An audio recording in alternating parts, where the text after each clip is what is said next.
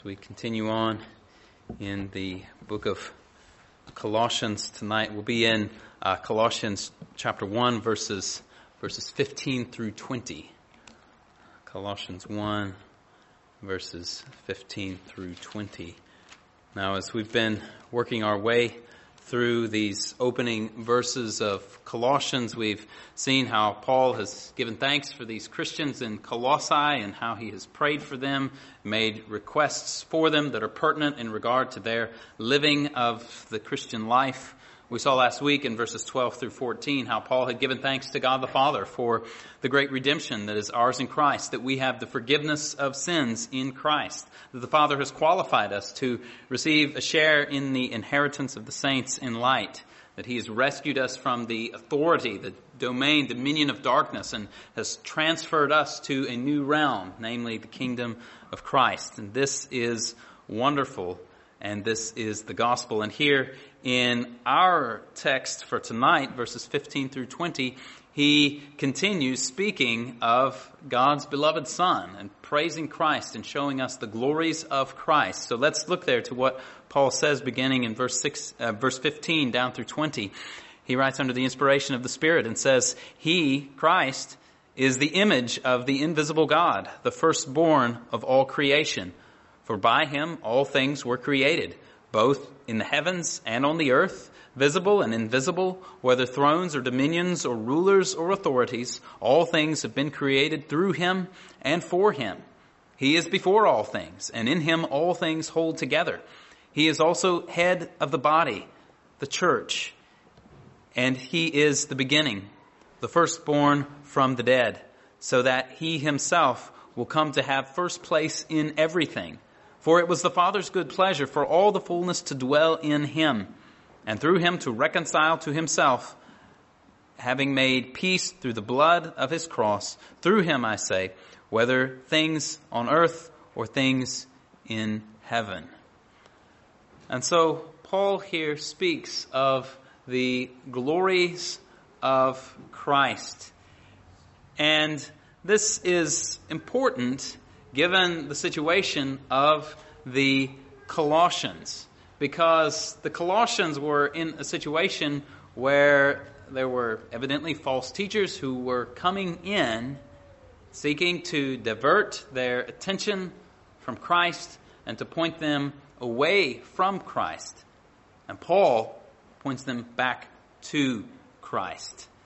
And again, as we've considered briefly in the past, the situation here in Colossae seems to have been some kind of thing that we would refer to today as a Gnostic heresy. That is to say, it seems to have been some kind of teaching that laid great stress on some secret or esoteric knowledge. As you see in chapter 2, verses 16 through 19, Paul warns them against anyone who would come to them and would seek to defraud them and go into great length about angels or visions that they had had or something to that effect.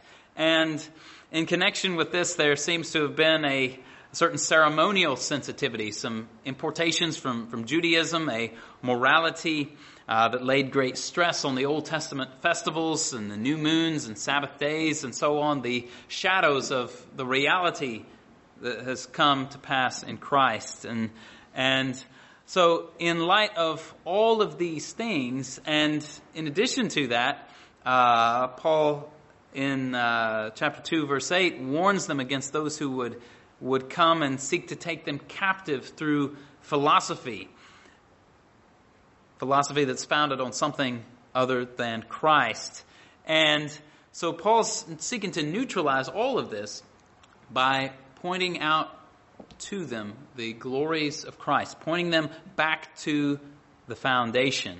As the church historian Philip Schaff put it, Paul refutes this false philosophy calmly and respectably by the true doctrine of the person of Christ and the one mediator between God and men, in whom dwells all the fullness of the Godhead bodily.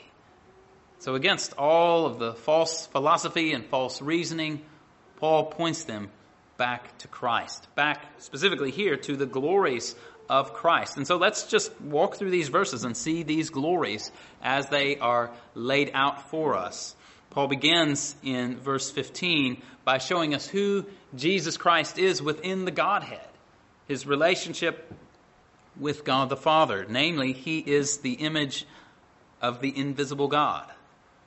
The person of the Son of God, being eternally begotten by God the Father, has received in that eternal generation the same essence of the Father, communicated to him by the Father, such that the Son is God of God, light of light, very God of very God, as the Church has historically confessed in the Nicene Creed. Or as we see here, he is the image of the invisible God.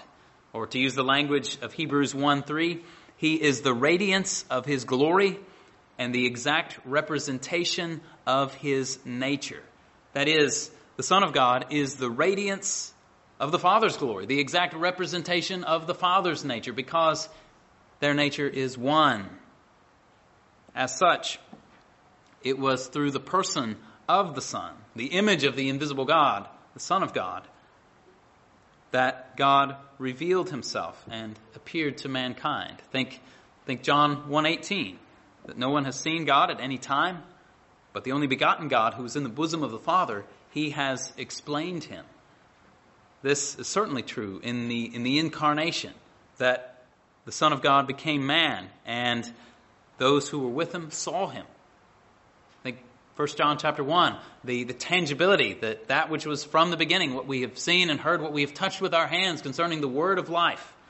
They were there with Christ and beheld his incarnation.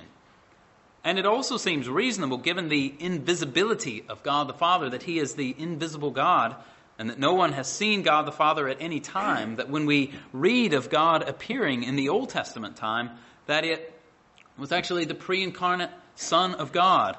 One theologian spoke of the Son of God in the Old Testament time giving a prelude to his incarnation. Just think of the appearances to Abraham, the appearances that we see sometimes, say, in the book of Judges and other places where God is said to be there, where we see that it is the Lord. It seems likely that it is, in fact, this image of the invisible God, the Son of God himself, who was appearing there. And Paul also describes him as the firstborn of all creation. When you and I use the word firstborn in regard to our children who were born to us, the meaning is, of course, clear and easy. And so if I were to say my older brother is the firstborn son of my father, you would understand that I'm saying that my older brother is the first son or the first child who was born to my father. And so he is. But when we see this term used, it is not always used in such a straightforward and literal way. It certainly can be used in that literal sense, denoting the first child who is born to a person, and usually accompanying this are certain privileges and so on. But in the Scriptures, it can also be used figuratively. And so, notably, you have Job 18:13, where Bildad speaks of the firstborn of death devouring the limbs of the wicked. Firstborn of death is clearly a figurative expression, not a literal expression. Death, literally speaking, gives birth to no one. Likewise, the Lord's command to Moses in Exodus 4:22, when he was told to go and say to Pharaoh, "Thus says the Lord, Israel is my son, my firstborn." In that sense, the firstborn is the one who has the pride of place, or the first position, the one who is preeminent one.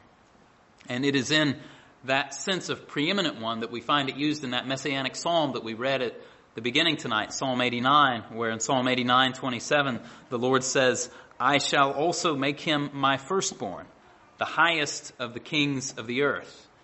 And while in a sense Israel was the firstborn of the Lord, and in another sense I think we could say that King David was the firstborn of the Lord in the sense of having a certain pride of place and preeminence, Israel and David were only preeminent to a certain degree.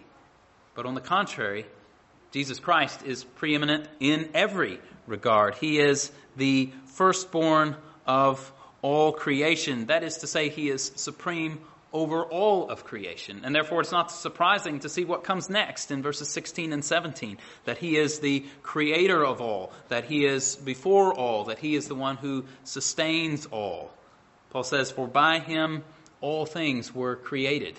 Again, think back to John 1. This is the truth of John 1:3, that all things came into being through him, and apart from him, nothing has come into being that has come into being. The Son of God is the creator of all that is.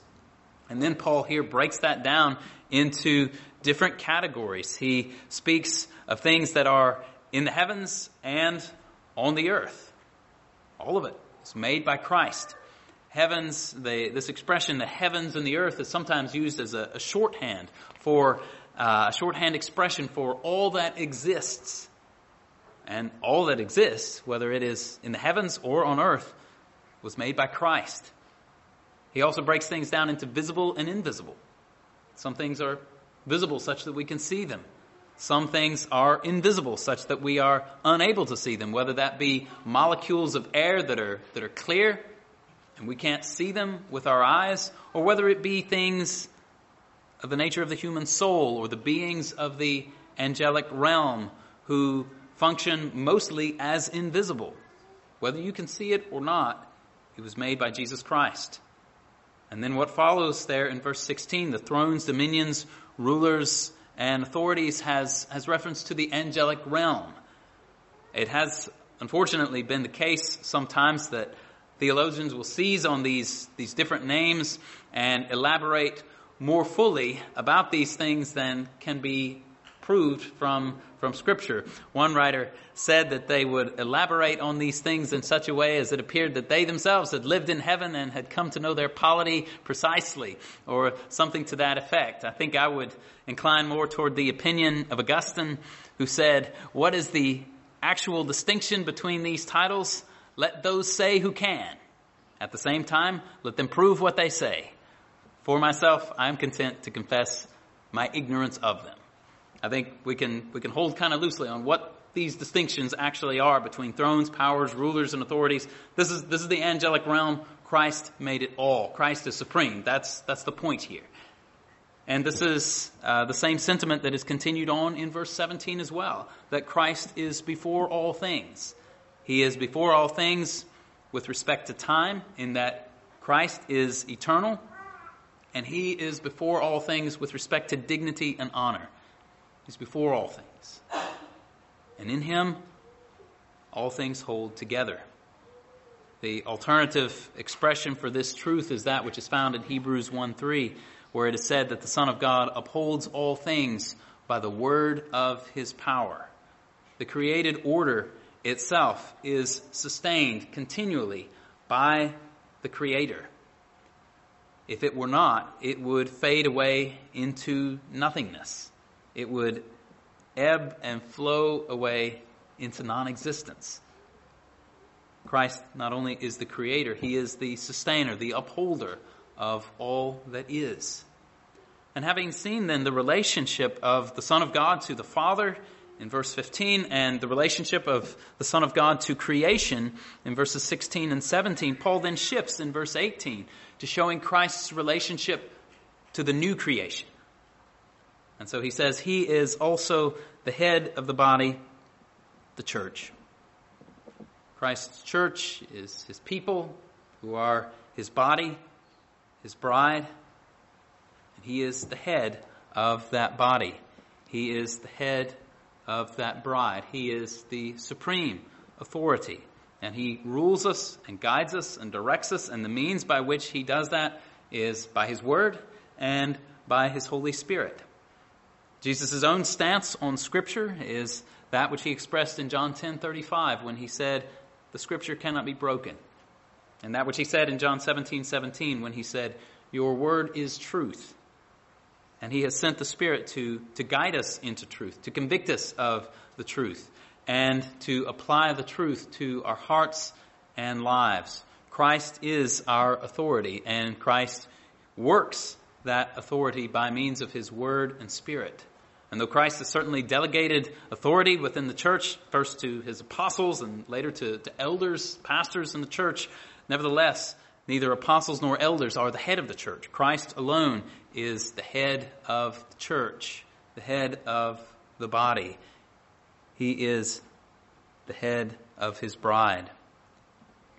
And this next expression, that Christ is the beginning, could be perhaps a reference to the eternal nature of the Son of God, or perhaps this phrase could be connected with what follows, namely the truth that Christ is the firstborn from the dead, in the sense that Christ is the beginning of the new creation because he is the firstborn from the dead. And with respect to that expression, Jesus being the firstborn of the dead, Jesus is the firstborn of the dead in the sense that he is the first of those who have been raised from the dead who will never die again.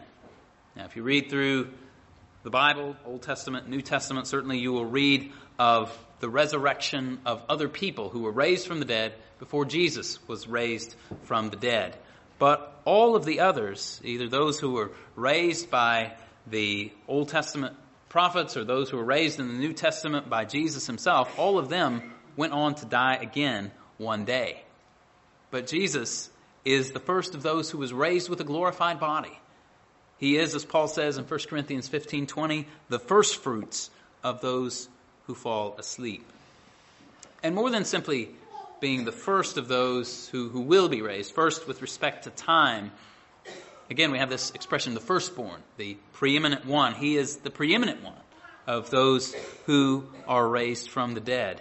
He alone is himself the resurrection and the life. He alone had the power to raise himself from the dead and did raise himself from the dead. Jesus alone has the power of an indestructible life.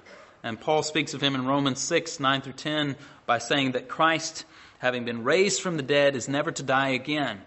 Death no longer is master over him. For the death that he died to sin once for all. But the life that he lives to God.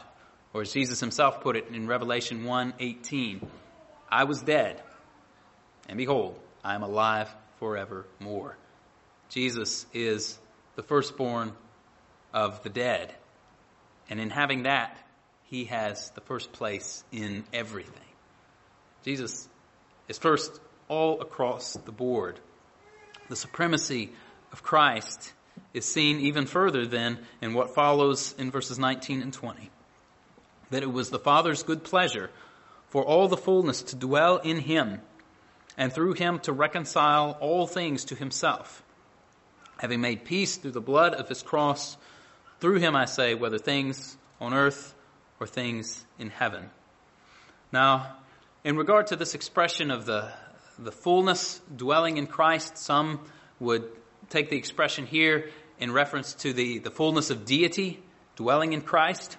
Others would understand it here with respect to the fullness of grace or the fullness of glory within Christ, which flows from him then to those who belong to him. And both of those things are true in their way. The fullness of deity dwells in Christ bodily, as Paul goes on to say here in Colossians 2, verse 9. And that there is fullness of grace and glory and good things in Christ is certain on the basis of John 1:16, where we read that of his fullness we have all received grace upon grace. Out of the fullness which is in Christ, he communicated to his own grace upon grace. The law was given through Moses. Grace and truth came through Jesus Christ. And while I might incline toward the second of those as being the truth that Paul intends to convey here, nevertheless, both are true in their way. The fullness of deity dwells bodily in Christ. Christ is full of truth and grace and glory, which he conveys to those who are his own. And then to round off this list of the glories of Christ that show his supremacy, we see in verse 20 how Jesus reconciles all things to God the Father, things that are in heaven or on earth. Now, in saying this, we need to be clear up front that this is not a statement of universalism. Paul is not saying that all men are reconciled to God, whether they will repent and believe or no. All you have to do is read a little bit further in this letter and get to chapter 3, verse 6, to see that Paul is no universalist. He is very clear that the wrath of God is coming upon the sons of disobedience. But what this does mean, obviously, is that Christ accomplishes the redemption for his people, those who repent and believe. He makes peace with God for them by his blood, which is shed on the cross. And in reconciling fallen mankind to God, Christ also reconciles fallen creation to God. Another way of saying that would be to say that it is through Christ's atonement and Christ making all things new that the curse is removed. And so we read in Revelation chapter 22, verse 3, in that picture of the new heavens and the new earth, we're told there will no longer be any curse. The curse, which came in Genesis 3, is removed. And is removed through Christ. And therefore, we read in Romans 8, 19 through 22, "For the anxious longing of the creation waits eagerly for the revealing of the sons of God. For the creation was subjected to futility, not willingly, but because of him who subjected it, in hope that the creation itself also will be set free from its slavery to corruption into the bondage of the glory of the children of God. For we know that the whole creation groans and suffers the pains of childbirth together until now." Because of the sin of mankind, the creation itself was subjected to futility, brought into the slavery of corruption. Just think of the old hymn, "Change and decay in all around I see." Right, this is the fallen order. This is creation groaning. And right now, creation is groaning, anticipating the day when the curse will be gone, and will be gone for good, never to return. If I can borrow the words of one writer, Christ has reconciled all things to God, as well as the things that be in earth, as the things that are in heaven. Men, he is peculiarly redeemed by taking away their sins and the wrath of God occasioned by sin. The fabric of the world, metaphorically redeemed, in delivering it from the bondage to corruption and restoring it to its native purity and beauty. When the fullness of the time shall come, according to the declaration, 2 Peter 3:13, we look for a new heavens and a new earth, according to his promise. And so the point here is, Jesus is supreme. Paul has made this point quite clearly. So what do we do with this? The supremacy of Christ. Well, for one, we must worship Jesus. He is God. We must worship him. He is our creator. We must submit to him as our head. He is the head of the body, the church. We must worship and serve Christ as our Redeemer, the one who has made peace for us by the blood of his cross and has gone ahead of us as our forerunner in being raised from the dead. He's the firstborn of the dead. We must honor Christ as the great one who has come and will remove the curse at long last. And we must therefore seek no other Savior or no other way of salvation, or nothing even to supplement Christ's way of salvation, because Christ lacks nothing. Christ is supreme. Christ is sufficient. And so let us say, I have no longings for another. I'm satisfied in him alone. Let's give all praise and glory to Christ, our Redeemer. Let's pray.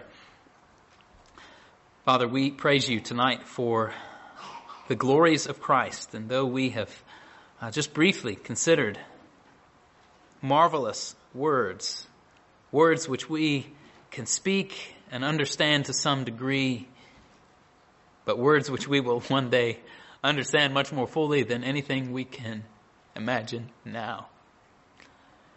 We are thankful to you, O Father, for sending your Son into the world, for sending him who is your image to be incarnate, so that we might be restored to your image. Father, we pray that you would strengthen us, that we would submit to Christ, that we would love him, that we would honor him, that we would allow nothing to supplant him in our hearts, in our lives, or in our affections. And we ask this in Jesus' name. Amen.